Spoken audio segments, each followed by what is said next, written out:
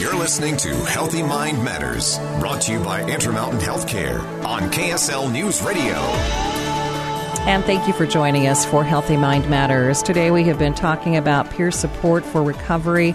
With me from Davis Behavioral Health, Nicole Cunha, who's the Adult Mental Health Director, and Christy Brown, the Recovery Support Program Supervisor. We all know that when someone is using a substance, whether it be alcohol, drugs, whatever it is, it doesn't just impact that person, it impacts their families, it impacts the community.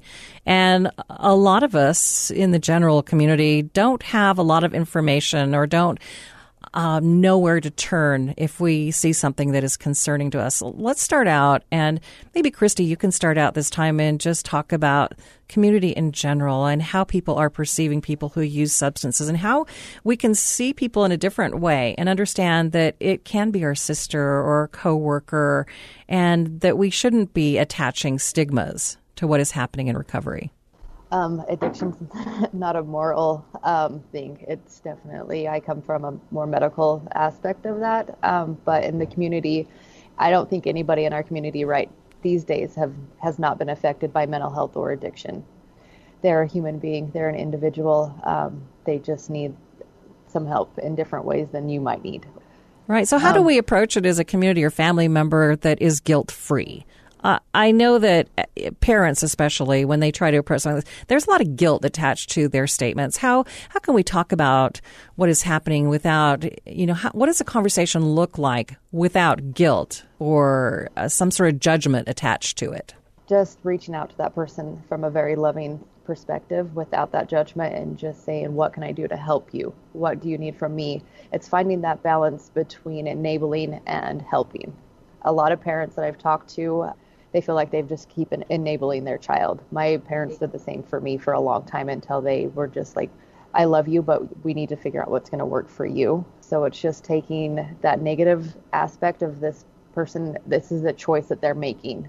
It's more of an understanding that they are sick and they need that help and they need a different perspective on them. It's just taking a step back and coming from a more loving aspect and supportive instead of a judging, saying that this person's making these horrible decisions and ruining everybody's life. Nicole, what would you add? I would definitely say listen with the goal of understanding, and absolutely parents and loved ones who have a family member with an addiction or even a severe substance use behavior will look at that person's behavior as a reflection of the person. And ultimately, what's important to remember is that sometimes the behavior is characteristic of the disease, and that a bad behavior or unacceptable behavior is not necessarily equivalent to a bad or unacceptable person. The person underneath the really unhealthy behavior is often incredibly traumatized,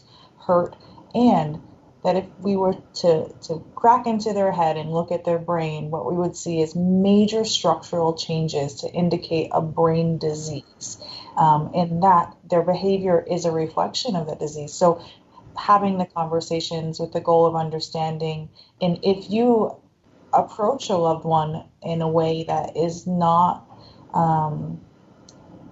so kind or so loving, it's okay. It's all right to just start the conversation again and to keep that pathway open, because the healing is really in the relationships. There's no magic pill. There's nothing that can immediately take and wipe away the disease and behaviors that have developed in a way to kind of keep that disease healthy and going, right?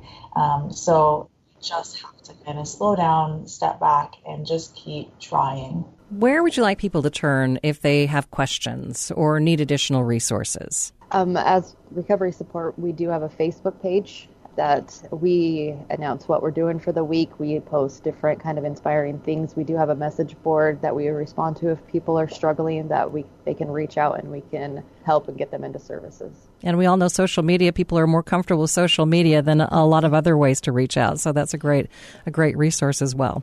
Nicole, what would you add? I think just stay connected, reach out to us. Also, If you have any questions that are more specific in nature about any of the programs that we discussed today, you can definitely call Davis Behavioral Health and just ask to speak with me. I'm happy to field any. All right. And let's give the numbers again.